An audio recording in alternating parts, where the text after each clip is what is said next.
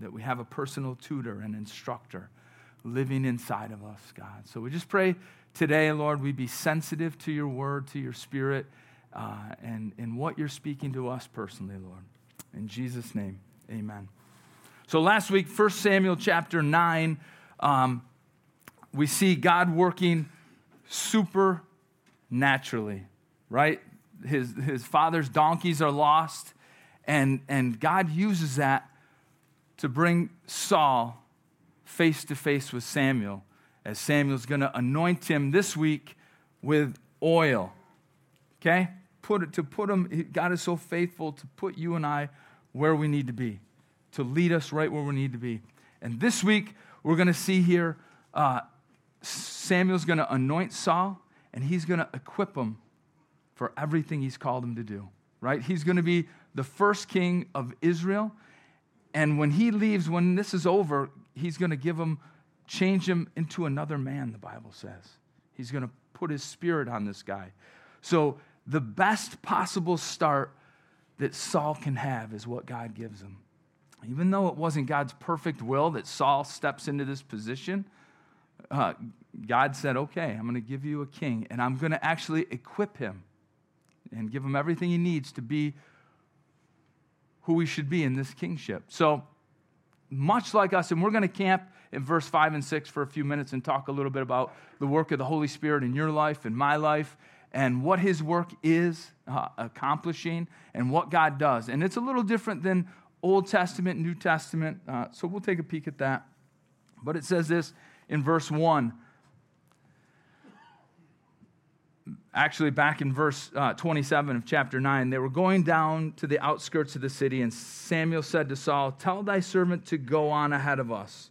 And he went on. He says, "But you stand here a while, that I might announce to you the word of God." And we're going to see he's going to do that. He's going to tell him some pretty amazing things. And he's also right here in verse 1 of chapter 10, he's going to anoint him. It says, Samuel took a flask of oil. Not one of these things, right? This is how we do it a lot of times. Somebody wants prayer, wants to get anointed. We'll take a little oil and, anoint their head, put a little dab on their forehead, and we'll pray for you. And that's how we do it here. We could do it another way. I could get, some olive oil, and we'll go outside, and I'll anoint you like Saul here is going to get anointed. Because that's what he does. He takes a whole flask of oil, and he poured it on his head, and he kissed him and said, "Is this not because the Lord has anointed you to be commander over his inheritance?" Right? It's a symbolic of God's choice. It's symbolic of God's equipping. And if you would, I can't remember. I shared this at our men's breakfast. But if you guys turn with me to Psalm 133, we probably looked at this. Maybe you weren't here. Maybe we didn't. David gives a memorable description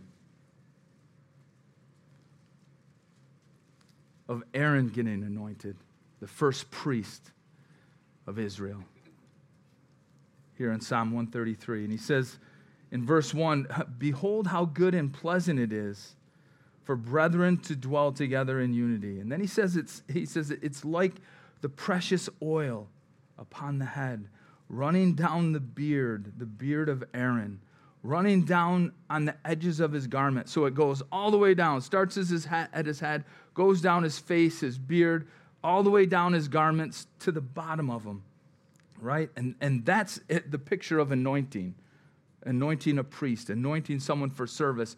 It covers your whole body, right? And we're going to see the comparison a little bit because that's what the Holy Spirit does. He wants to give you and I self-control. He wants to equip you for every good work fully. And then he says it's like the dew of Hermon. That's the Mount of Transfiguration, right? And that is literally, that mountain is the source for the Jordan River and the Sea of Galilee. The water runs off that and fills the Jordan and the Galilee. He says that's how amazing this anointing is and how special it is. It's actually a source of life, right? And the Holy Spirit, as God anoints you and I with his Holy Spirit, it's our source of life. It's a seal that we're his. and it's his equipping. He says it descends upon the mountain of Zion, and there it says the Lord commanded the blessing, life evermore. Kind of a special thing, symbolic for Saul here. And literally, it would be a visual for other people. Like he walks out of that, and people could see this oil. And it was the oil for the priests, and what he's doing was an oil that not everyone could get. It was specific. So it was fragrant, right? So almost like when Mary anointed Jesus' feet and Judas condemned her for it, said, man, couldn't we sold that? We could have used that money for something, and John comments, says, the only reason he's saying that is because he held the bag and he kept the money and he wanted to take that money. John comments on it, but as she anoints Jesus' feet, you know what? The whole room was filled with that oil. It affected everyone. That scent affected everyone. And as she left there, everyone smelled like that, right? Some of my kids will do that, right? They anoint themselves in the morning, and then I'm anointed, right? Then I walk through it. I got to close my eyes. They're burning, right? Especially one of my daughters. Is she here today? Right? Like it affects you. And that's the idea of the Holy Spirit coming upon a life. It's evident to others, and it will affect other people. Your influence, your God's touch in your life will affect other people. And that's the idea here for Saul. He anoints him. It's an outward picture of something we're going to take a look at in a couple verses. And then he begins to explain the word of God. He's going to tell him some amazing prophecies that every one of these comes to pass for Saul. Amazing, detailed. And God is not afraid and to confirm his word to you. Right? You're wondering, God, should I do this? Should I do that? He is not, afraid or he's not going to hold back. I told you once, if you don't do it, right? How many times do we tell our kids? Like tons. They still sometimes don't listen. But God is going to confirm this, and it's going to give Saul confidence moving forward. Saul is going to be able to say, all right, man, I remember this. I remember this happened exactly the way Samuel said it. I remember this happened. So he says this in verse 2, when you have departed from me today, you will find 2 men by Rachel's tomb in the territory of Benjamin and Zelzah. And they will say to you, the donkeys which you went to look for have been found. And now your father has ceased caring about the donkeys and is worrying about you, saying, what shall I do about my son? Remember we talked about that last week. Saul grew up in a family. He knew the fact that his dad cared about him more than he cared about stuff. That people matter more than money. People matter more than stuff. And your kids should know that. Like, they break something at your house, and it's not, I'm going to kill you. Don't you know that cost me $200, right? I just got a phone bill from, I wasn't planning on saying this, but I want to kill her. My daughter, I said, she's in Africa right now. I said, make sure your phone's on airplane mode, hon, because we're going to they'll charge us like $3 a minute and per text. And don't I get a huge bill this month? I'm like, are you kidding me? What's going on? Right? So I'm going to be nice. I'm not going to kill her. I'm just going to warn her because the money doesn't matter. She matters. But I do have to compensate for it. Right? And that was last month's bill, and she's been doing it. So now I'm worried about this month's bill too. But our kids need to know they matter more than stuff, more than money, more than our things. How many times, when we're growing up, we get in a fender bender or break something, and our parents are like, hey, wrong, are you okay? You all right? We have to make the phone call. I've just gotten a wreck or get this happen. Hey, first thing they ask you, are you okay? Are you all right? And then you scream at them, right? Oh, you're fine, good. Get home, I got something for you, right? John says this, or Jesus said it, but John records it, that Jesus is explaining in John 14 his death, that he's going away, and also the promise of the Father, the Holy Spirit's coming. And he says, I've told you before it comes to pass, so when it does, when this happens, you might believe. And that's the whole reason that Samuel is telling Saul. So when this happens, it's going to strengthen your faith. You're going to believe.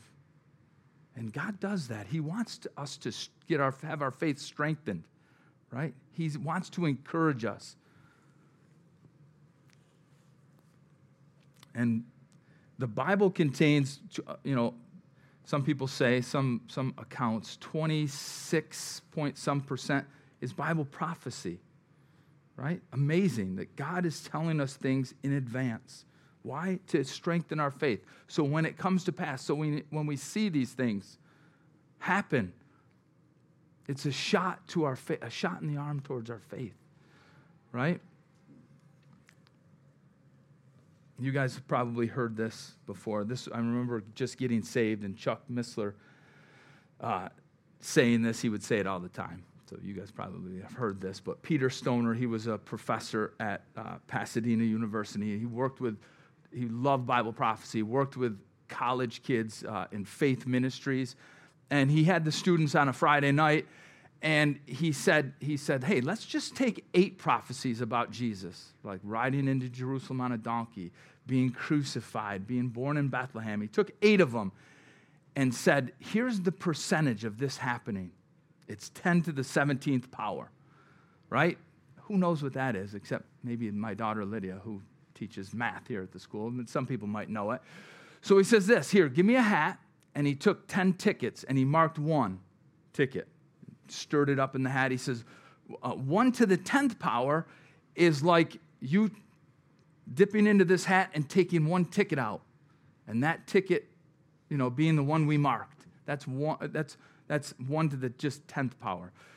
10 to the 17th power, he says, is if you take the state of Texas and fill it full, 2 feet thick of silver dollars, and then you mark 1 silver dollar.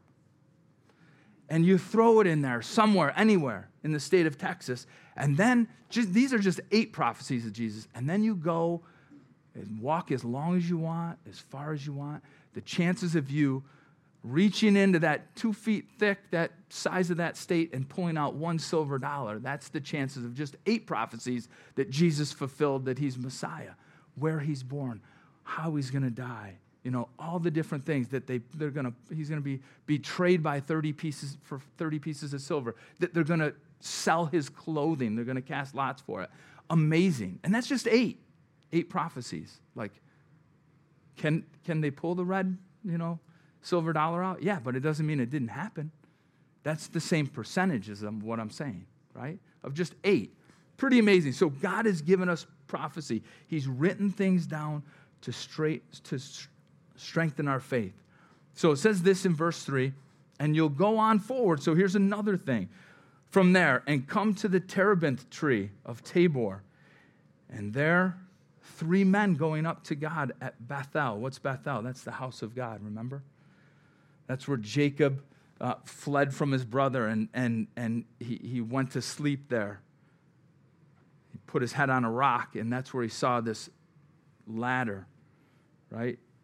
And angels ascending and descending. And he woke up and says, this is none other than the place, the house of God. And he named it Bethel. And that's actually where the first anointing, it's the law of first mention. That's the first place it's ever mentioned in the Bible, where he sets up that stone that he had his head on. He sets it up as a place of sacrifice, and he anoints that with oil. And it's the house of God. So these guys are going up to worship. They're going up to God at Bethel, and they'll meet you. It says this, 1 carrying 3 goats. I've never carried 3 goats. Probably stringing them along. Another carrying 3 loaves of bread, and another carrying a skin of wine. And it's a picture, and we're doing communion today. It's a picture of, there's the sacrifices, 3 goats. And then there's bread, and then there's wine. Right? It's a picture of what Jesus said, man, here's a reminder. And he says, and they will greet you and give you 2 loaves of bread, which you shall receive from their hand. So take it from them, right? And if you remember, him and his servant, they're like, if we go see the prophet, what shall we give him? We don't have any bread. We're out of bread, right? And isn't it kind of cool that he's like, hey, and those guys actually, they got 3 loaves, they're going to give you 2, right? They're going to give you, that's how what God does. He gives, provides unexpected ways to show us different things. Amazing. And verse 5 says this, verse 5 and 6. This is very important. We're going to camp here just for a few minutes and jump around. You don't have to turn with me, but I'm going to jump around a little. It says, after that you shall come to the hill of God, where the Philistine garrison is. And it will happen when you have come there to the city that you will meet a group of prophets coming down from the high place with stringed instruments and tambourines and a flute and a harp before them, and they will be prophesying. That's a spirit-filled worship team. We're praying for that this morning. I don't know if it worked. It's a joke, Justin. And then it says, the Spirit of the Lord will come upon you, and you'll prophesy with them. And listen, and you'll be turned into another man. That's the most important thing.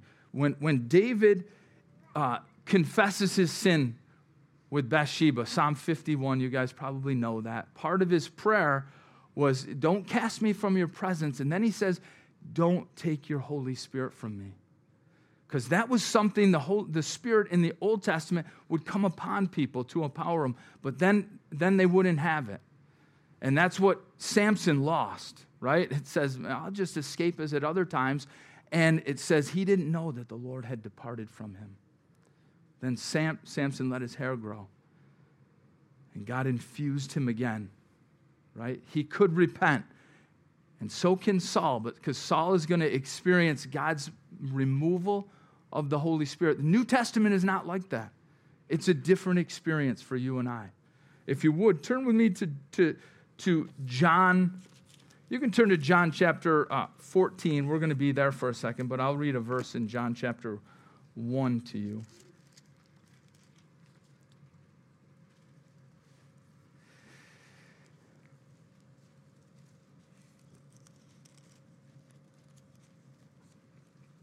And I've shared this before. It blows me away. And it's really a picture of what Jesus does in a life.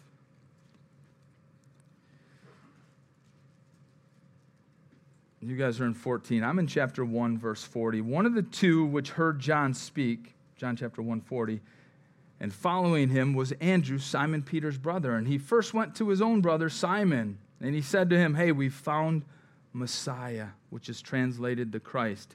And he brought him to Jesus. Now, when Jesus looked at him, so they're walking to Jesus, or maybe he's standing right there, Jesus says something pretty amazing. He says, you're Simon, son of Jonah. I know who you are. You're Simon, son of Jonah. I know all about you. I know exactly who you are. He says, but you shall be called Cephas. You're not going to stay that. You're not going to be there forever, right? And that's what God does to our lives, man. He sees what he's getting in me and you, that we're flawed, failed people. He knows who our Father is, right? Maybe we didn't have one growing up. He says, I know who you are, but I also know what I'm going to make you. It's not over. I'm going to change you. I'm going to make you a different person. Same way he's talking to Saul here. He says, when it's over, you'll be changed into a different man.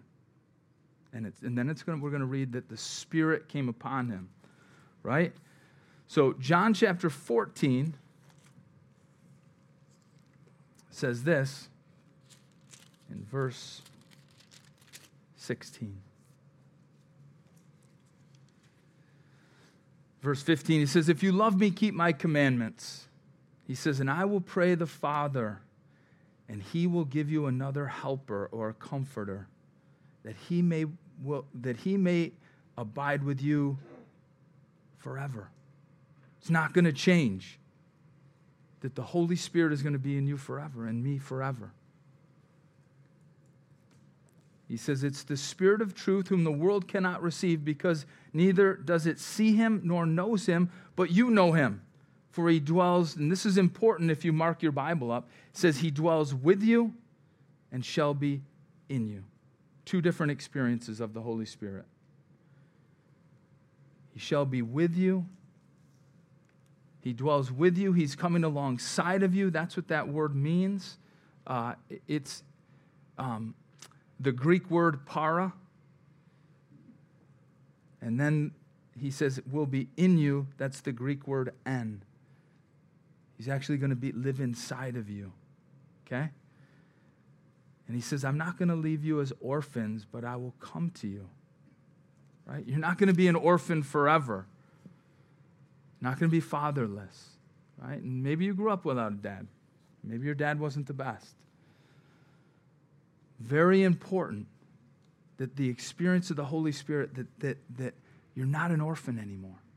Right? And what God does, and we don't have time to look at all the verses. I've told the guys this morning when we were praying, I said, I got way too many cross-references. But for the Holy Spirit in John chapter 16 it is. I'll just read it. Sorry. Turn there with me just for a minute. John chapter 16. Just for a second. Speaking of the Holy Spirit, he says, when he comes, verse 8, it's important. I don't want to jump over this too much. It's important. If you mark up your Bible, this is very important. For the Spirit is going to be with you. When he has come, it says he'll convict the world of sin, righteousness, and judgment. He says of sin because they don't believe in me, of righteousness because I go to my Father and you see me no more, and of judgment because the ruler of this world is judged. He said, I'm going to convict the world of sin. And that's built into our conscience. That's what the Holy Spirit does. He'll come alongside of you. He's going to be with you. You're not saved yet. But all of a sudden, you know, man, that was wrong to do. I shouldn't treat people like that. I shouldn't drink that. I shouldn't inhale that. I shouldn't, all these different things we do, shouldn't watch that. We realize, man, there's a problem with that. I don't know why there's a problem with that, but I know I shouldn't be doing it. And then he says of righteousness, and you'll know what's right and wrong. You'll agree with the things that are right. You may not do it, but you'll agree with it. And then he says of judgment, because ultimately it's birthed and born in the heart of every person. God has set eternity in everyone's heart that we know someday you're going to stand before the Lord and there's going to be a judgment. Right? It's built into our conscience. Those things, that's what the Holy Spirit's work is when he's with you. But then Jesus is telling his disciples he's going to be in you. And we know in John chapter 20 that they're there in the upper room after the resurrection. Jesus breathed on the Holy Spirit and breathed on them and said, receive ye the Holy Spirit. And the Spirit comes inside of them. Right? And Ephesians chapter 1, Ephesians chapter 4 talks about that, says that we're sealed with the Holy Spirit of promise. And that's like an engagement ring. You've probably heard that. Or a down payment on a house. Like, I'm putting everything I have into this house. Here's all the money I have, and I'll pay the rest when I have it or whatever. Well, Jesus, the down payment, we're paid in full. That's what Jesus said. But he still has to come and get us. That's the final destination. Like, if you die, you're going to heaven because we're sealed with the Spirit. Like, he's bought and paid for you and I. If you're a Christian here, right? And that's the inexperience. He's going to be in us. And tons of things. If you read John chapters 14, 15, 16, mostly 14, 16, you'll see a lot of the work. We just don't have time to camp there that long. But if you would, turn with me to Acts chapter 1.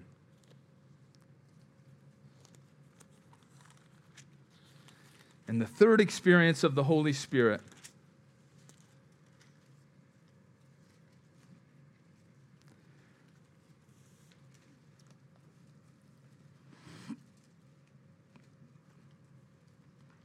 Says this. We're going to read verses 1 through 8. And it says, the former account I made, O Theophilus, of all that Jesus began to do and teach, so this is Luke, until the day in which he was taken up, after he, through the Holy Spirit, had given commandments to the apostles whom he had chosen, to whom he had presented himself alive after his suffering by many, what? Infallible proofs, being seen by them during 40 days, and speaking of the things pertaining to the kingdom of God, and being assembled together with them, he commanded them not to depart from Jerusalem. But listen, wait for the promise of the Father, which he said, you have heard of me, right? And that's part of what we read in John 14, 16. It's the promise that you're not orphans. And actually in Acts chapter 2, we're going to read it, that is the promise. Peter will say that. For John truly baptized you with water, but you shall be baptized with the Holy Spirit not many days from now. Therefore, when they had come together, they asked him, saying, Lord, will you at this time restore the kingdom? And he says, it's not for you to know the time or the season which the Father has put in his authority, but you shall receive power when the Holy Spirit has what? Come upon you. That's the next experience. The upon experience, right? That's the word epi in Greek. And it's God's equipping for your life, power for your life, power to do things you normally couldn't do, right? And he doesn't tell the disciples, you know what? You guys have it. Listen, everyone else needs the Holy Spirit, the baptism of the Holy Spirit. You guys don't. You've been with me 3.5 years. You've seen many miracles. You've done many miracles. You've cast out demons. You guys are ready to go.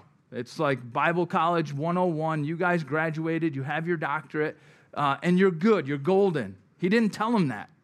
No one has more Bible experience or knowledge than these guys or Paul the Apostle. What he said is, you wait. Wait for the promise of the Father. You need a filling. You need to be baptized in the Holy Spirit.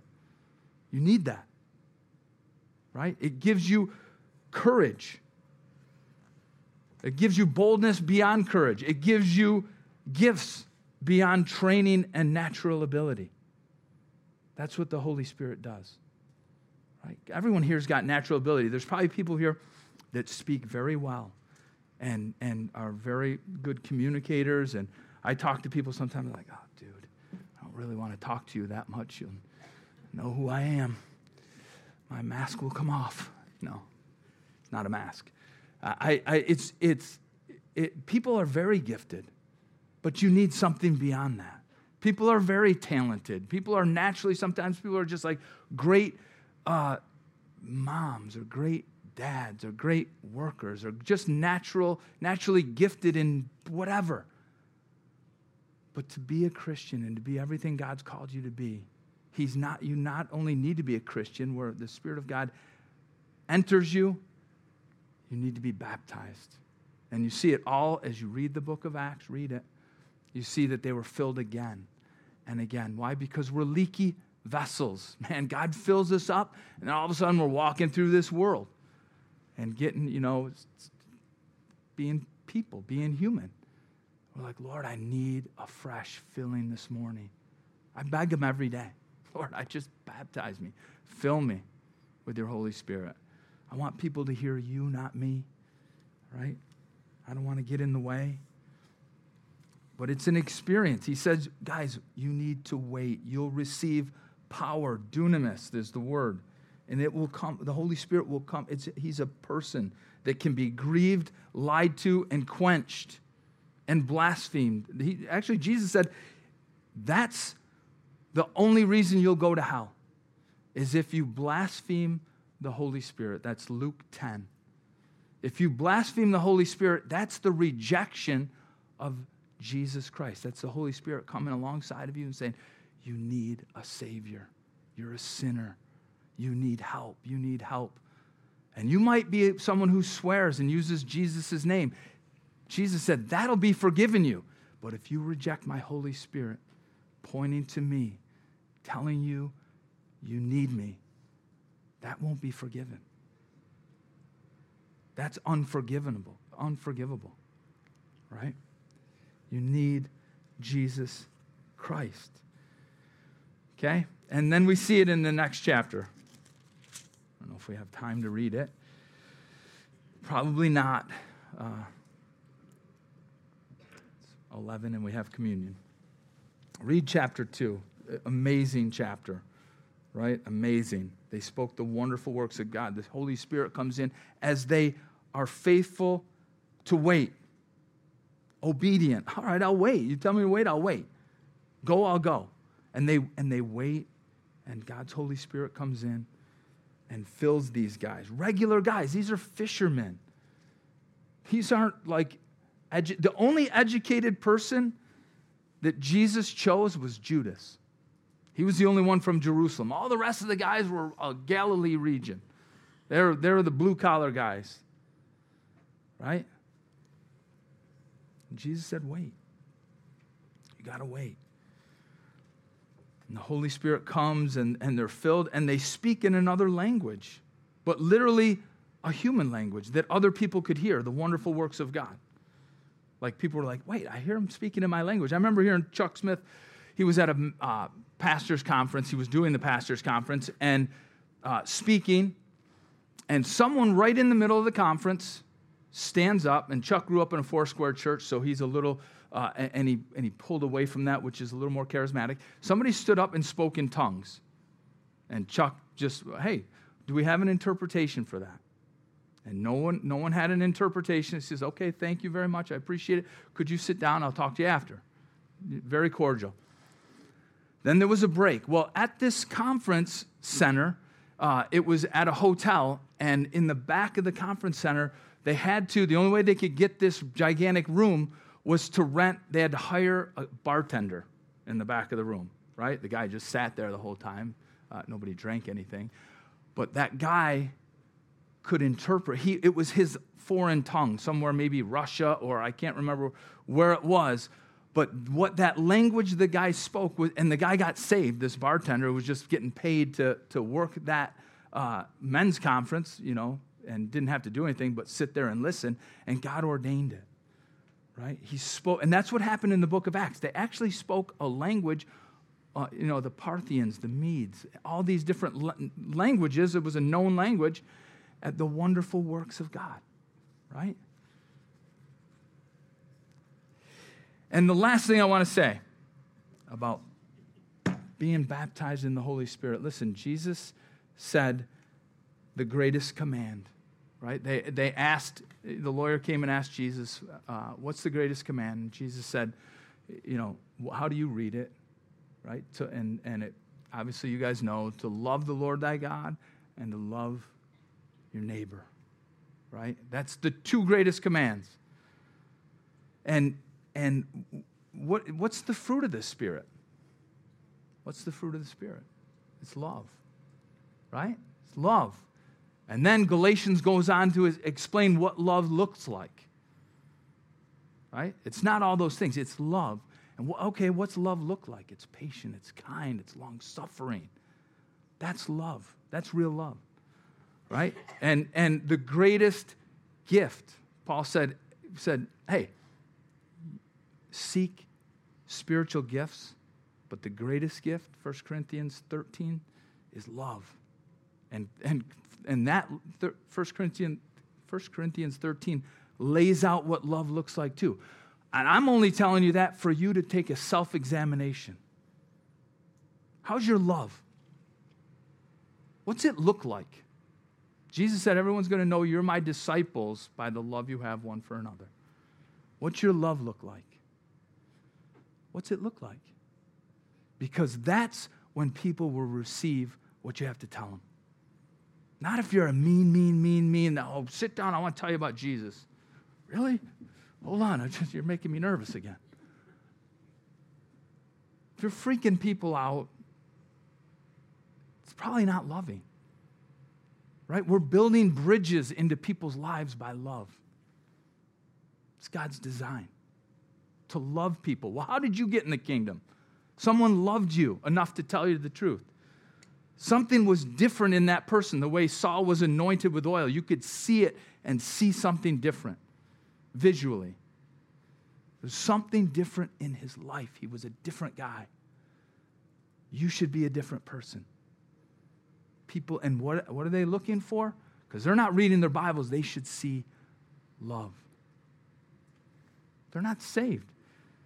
It says it's the goodness of God that leads people to repentance, right? They should see love in your life, in my life. Examination time. Is it? Are you baptized? Are you filled with the Holy Spirit?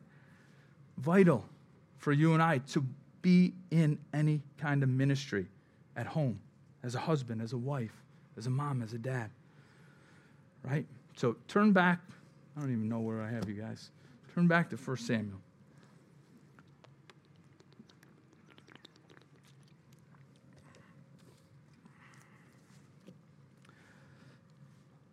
Verse 7 says, and let it be when these signs come to you.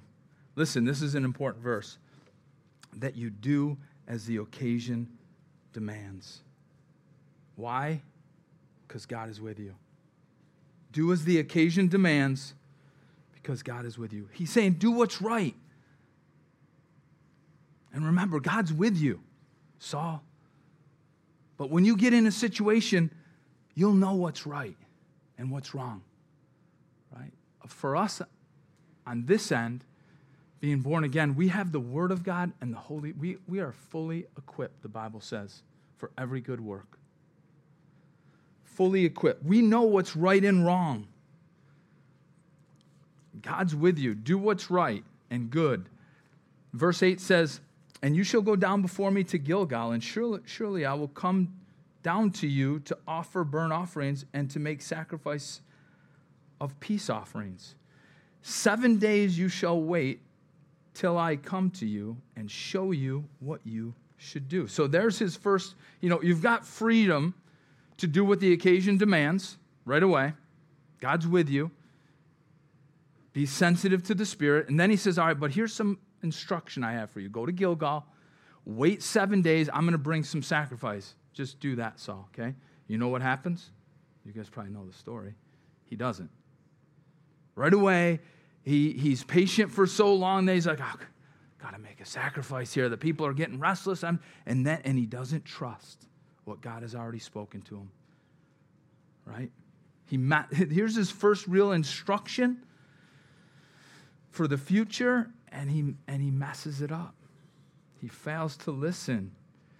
And that's how impatience gets us in trouble, doesn't it? Big time. Gets me in trouble. And then it says this, so it was when he had turned his back to go from Samuel that God gave him another heart. And all those signs came to pass that day. That God gave him another heart. The heart is the center of your life, isn't it? That's what it means. God gave him another heart. You have a new center of your life. What matters, what's important, what you're seeking for your life, God gives him another heart, another center. Like we were, maybe not you guys, but I was self-centered. Like that was in my heart. It was all about me. What do I want? What do I want to do? Where do I want to go? What do I want? It's me, me, me, me, me. It says he gives him another heart, a different center of your life.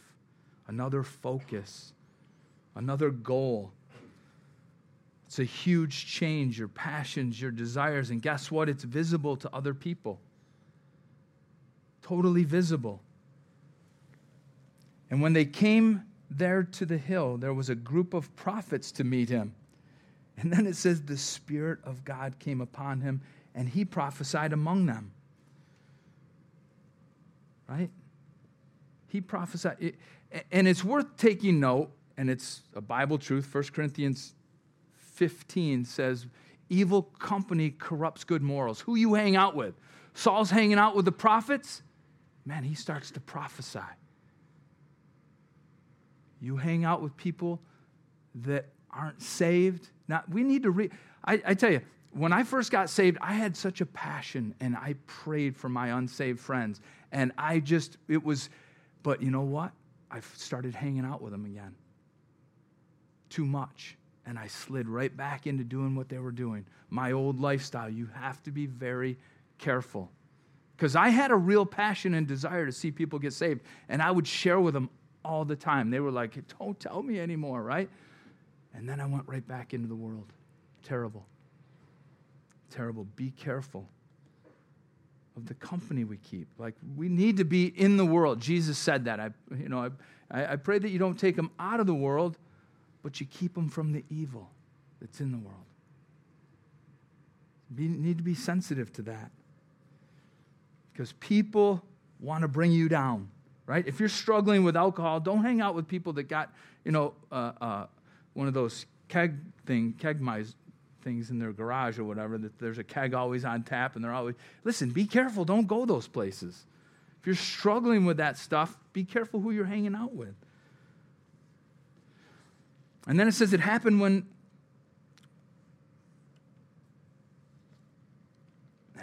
all who knew him formerly saw that he indeed prophesied among the prophets, that the people said to one another, what is this that's come upon the son of Kish? Is Saul among the prophets? And then a man from there answered and said, but who is their father? Therefore it became a proverb, is Saul among the prophets? Right? So spirituality isn't hereditary. Right? Who's his dad? I thought his dad, you need to teach your children. I need to teach my children. It's funny, we do Ask the Pastor on Wednesdays, and I'll be sitting here, Justin and I will sit here, and Missy will read questions. And the way kids respond and say things to me, it's like, you can tell they're being trained at home, being taught the Word of God, being taught all kinds of stuff, right? Creationism, and it's like, oh yeah, they're doing it at home. Because it's a work to do, to train your kids. It's a work, it's a job. And you can see it happening. It says this is another big question mark in Saul. And when he had finished prophesying, he went to the high place. And Saul's uncle said to him, they're there at worship. And Saul's uncle said to him and his servant, hey, where'd you go? So he said, to look for some donkeys. And when we saw that they were nowhere to be found, we went to Samuel. And Saul's uncle said, well, tell me what Samuel said to you. And Saul said to his uncle, listen, he told us plainly that the donkeys had been found. But about the matter of the kingdom, he didn't tell him what Samuel said. Well, okay, that's fine. You want to be a little discreet. I understand that, right? You guys could understand that. Should I tell anyone? Should I? Here's the problem. The guy's got oil dripping off his head. He's soaked.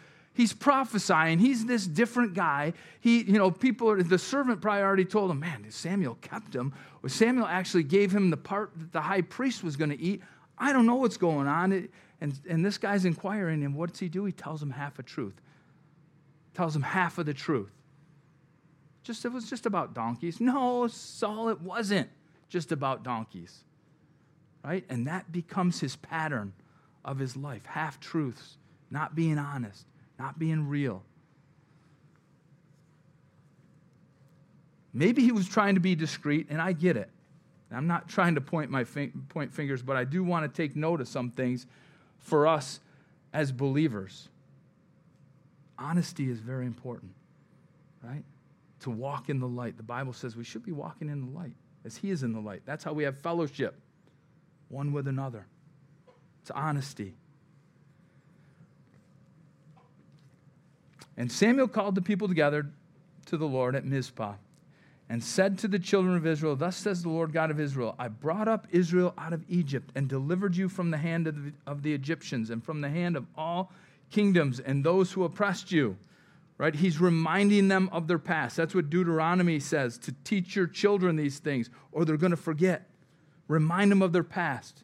Remind them what I've done for them. Right?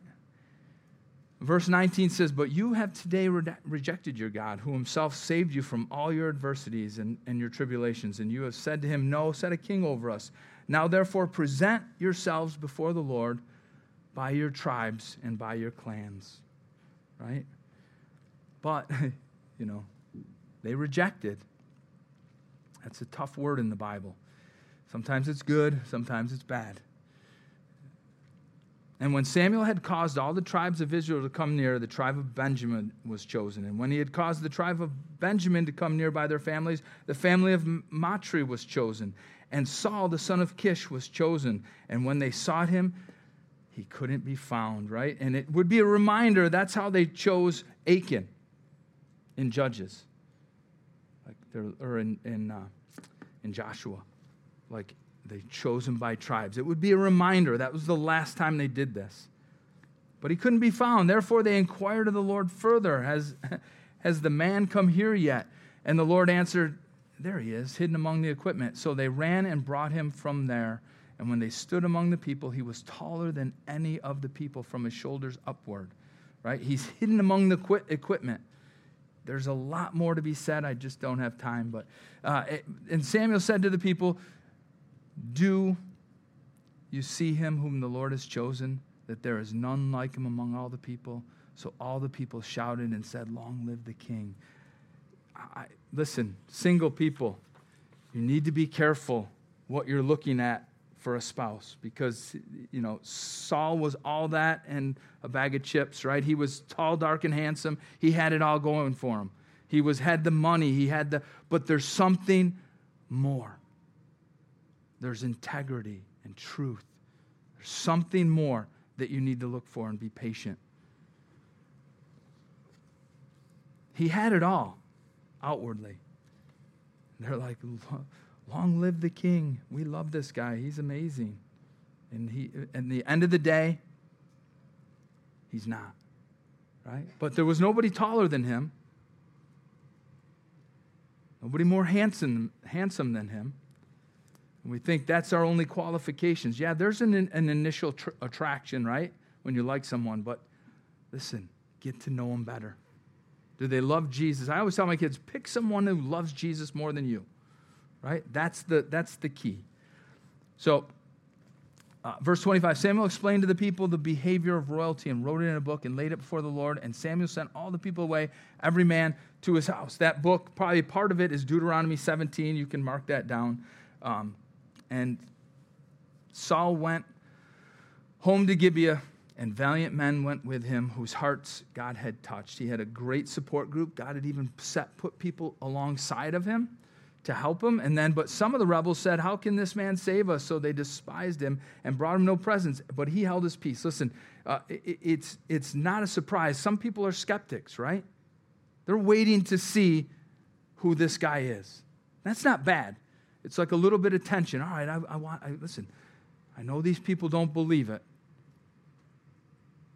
but I want to be everything God's called me to be, or whatever it is, right? And it's not bad that there's a little tension there, right? We're in an endurance race, guys.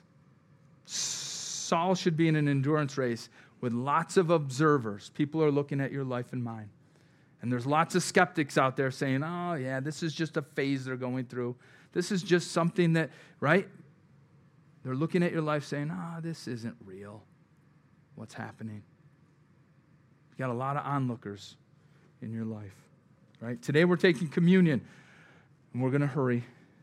I want to tell you guys one thing. You look at the elements, the bread, the grape juice, and John the Baptist, as he's walking, he looked at Jesus and said, behold the Lamb of God.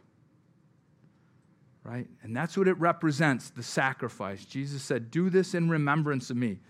And anytime there was a sacrifice brought to the priests, the worshiper wasn't inspected. It was always the sacrifice. The worshiper's there because we've done so much wrong. We realize, oh my goodness, I need a sacrifice. I need a dove. I need a lamb. I need this. We got to bring, this is terrible. I've been terrible this year, right? And they would bring all these, but the reality is God the Father sees you through the lens of his Son. You're forgiven. You're cleansed. You're holy. You're new, right? You're a new person. And it's so simple. You know, Jesus told Nicodemus that as Moses lifted up the serpent in the wilderness, I'm going to be lifted up. And that you only have to look on me to be saved. For God so loved the world that he gave his only begotten Son, that whoever believes in him, believes that I'm just going to be lifted up and I've taken away your sins. It's that simple, right? So today as we take communion together, just remember, listen, God sees you through the lens of his Son, and he loves you as his son, like a child. Okay, Lord, we just thank you so much for your word, for who you are, and for the truth of it, Lord. I know that I went too long probably today. I just pray that that some of the truths that we talked about today, some of the instructions, some of the things that we could really apply to ourselves, especially examining ourselves, see if there's love. Lord, we need a fresh filling, a baptism of your Holy Spirit, God. So we just ask you for that today, Lord. And the Bible says we just ask and wait. We can just trust you that that's what you want to give, good gifts to your children. We just thank you for that, Lord, in your name.